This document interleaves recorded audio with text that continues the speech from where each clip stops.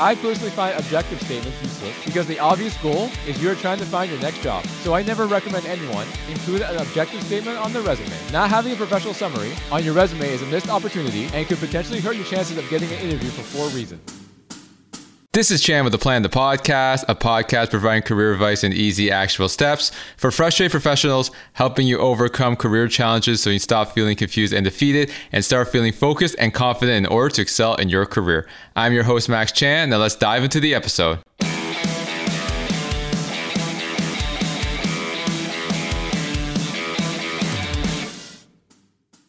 Your resume is the first and often only chance to make a lasting impression on potential employers. The resume serves as a snapshot of your professional experience and skills, and it can be a critical factor when it comes to deciding whether you get the job or not.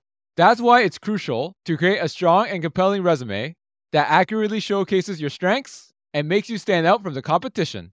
However, as a career coach, speaking to hundreds of professionals and reviewing hundreds of resumes, many people still make costly resume mistakes that are destroying their job search, leading to frustration and feeling defeated. In this video, I'll highlight 5 main resume mistakes you must avoid so you don't cost yourself your dream job. The first mistake is putting your education above your experience. When you put your education above your experience, you are emphasizing the wrong information, as you are indirectly telling the recruiter or hiring manager that you lack relevant work experience. In today's world, recruiters and hiring managers are primarily looking for candidates with relevant work experience for the role they're trying to fill, not academic credentials.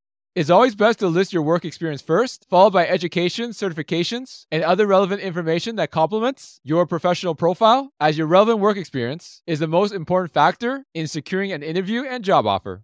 Mistake number 2. Your resume bullet points are a bunch of job duties. Focusing solely on job duties and not achievements and impact that you have made in the roles you have been in throughout your career can weaken your chances from standing out from the competition for 5 reasons. First, it makes it hard for the recruiter and hiring manager to see the value you bring to the role and organization. Second, it does not differentiate you from other candidates, as many candidates have similar job duties and responsibilities. Third is if you've been in the same field/role at multiple companies, your bullet points will start getting repetitive, as you'll generally be performing similar responsibilities across those companies. Number 4, listing only job duties does not showcase your critical thinking and problem-solving skills, which are vital for any company looking to hire someone to help improve the overall performance of the business. And finally, the last reason why you shouldn't have only job duties on your resume is that only listing job duties does not communicate your ability to drive results and make a positive impact to the organization. The best way to quantify and showcase your achievements in your resume is using strong action verbs and numbers for your bullet points. For example, if you are in marketing, instead of saying conducted market research and analysis, change it to conducted in-depth market research and analysis, resulting in a 10% increase in target audience engagement and a 7% increase in product sales through the implementation of targeted marketing campaigns. The third mistake you should avoid making on your resume is the skills section highlighting nothing but generic soft skills. I'm a big believer in the skills section. However, most professionals still do it wrong by listing a bunch of generic soft skills, such as leadership, problem solver, team player, but that doesn't tell the recruiter or hiring manager anything about you of substance. The main reason why listing generic soft skills could hurt your chances of getting an interview with your resume is that it lacks uniqueness and can be perceived as cliché, because many candidates use generic soft skills in their resume, making it difficult for the recruiter or hiring manager to distinguish you from other candidates and why you are special compared to other candidates that they are reviewing. Instead, your skills section should focus more on your technical skills, such as programming languages, softwares that you are advanced in, or having strong knowledge in a specific area in your field, such as software development lifecycle, if you're in project management, or forecasting if you're in finance. An additional tip, you want to review the job ad you will be applying to and see what are the most important keywords for that job ad and integrate those into your skills section.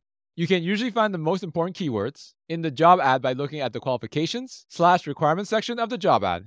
Mistake number 4, not having a career summary on your resume. I want to preface this by saying that a professional summary is different than an objective statement.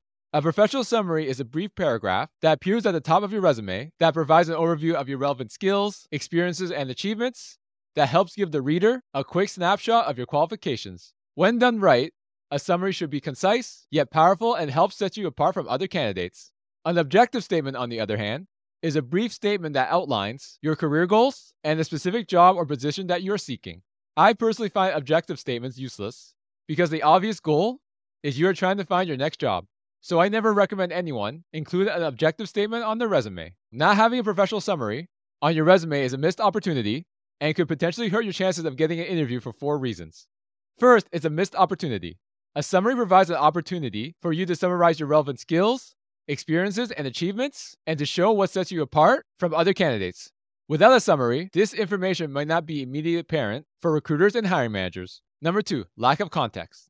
A summary helps to provide context for the rest of your resume and can help give a clear picture of your skills and experiences. Without a summary, your resume might seem disjointed or lack context. Third, no hook. A well-written summary can be a hook that captures the attention of the recruiter and hiring manager and encourages them to read the rest of your resume. Without a summary, your resume may be overlooked. And finally, no alignment with the job ad. Having a summary is a great way to customize your resume for a specific job ad and show how your skills and experiences are relevant to the job without having to spend hours customizing and tailoring your entire resume for each job.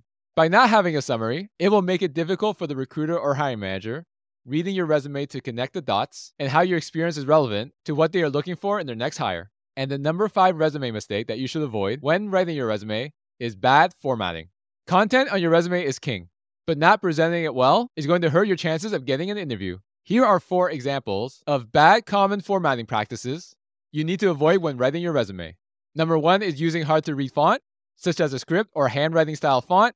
Number 2, poor use of white space, as poor use of white space will give your resume a cluttered appearance, making the resume unprofessional and difficult to read. Third example of a bad formatted resume is overly designed resumes. This can be using too many colors, graphics, or any additional images, because using these on your resume can make your resume too distracting, making it hard for the recruiter and hiring manager to see your relevant skills and experience. Speaking of images, the last example of a bad formatted resume is having a photo of yourself on your resume.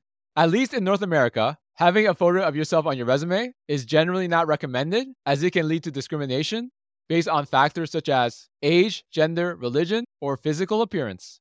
In addition, some employers may view the inclusion of a photo as unprofessional or inappropriate, which could negatively impact your chances of getting invited for an interview. A good formatted resume is clean, simple, and easy to read, with consistent formatting and effective use of white space. To recap, the 5 mistakes you must avoid when writing your resume so you don't cost yourself the job are putting your education above your experience, having nothing but job duties as bullet points for your resume, using a bunch of generic soft skills in your skills section, not having a professional summary on your resume, and having a badly formatted resume that's distracting and hard to read. Writing a strong resume is crucial in showcasing your skills and qualifications to potential employers. By avoiding these 5 resume mistakes and follow best resume writing practices, such as using clear and concise language, highlighting your achievements, and tailoring your resume to specific requirements of the job, you can increase your chances of standing out and landing your dream job. So take the time to craft a well-written resume, and best of luck in your job search. If you found this content helpful and want additional career advice and job search tips, make sure to like and subscribe, and I'll talk to you next time. Thank you so much for listening. And if you found this content valuable, here's 3 ways I can help you achieve your career goals for free. First, subscribe to this podcast as I post 2 episodes a week. Number 2, leave a 5-star review, as this helps build the credibility of the show so we can gain access to more influential people to interview and bring those lessons to you to help elevate your career. And number 3, connect with me on social media. There's a link in the show notes for you to click on that compiles all my active social media accounts, making it easy for you to find me and connect with me. Thank you again for listening, and until next time.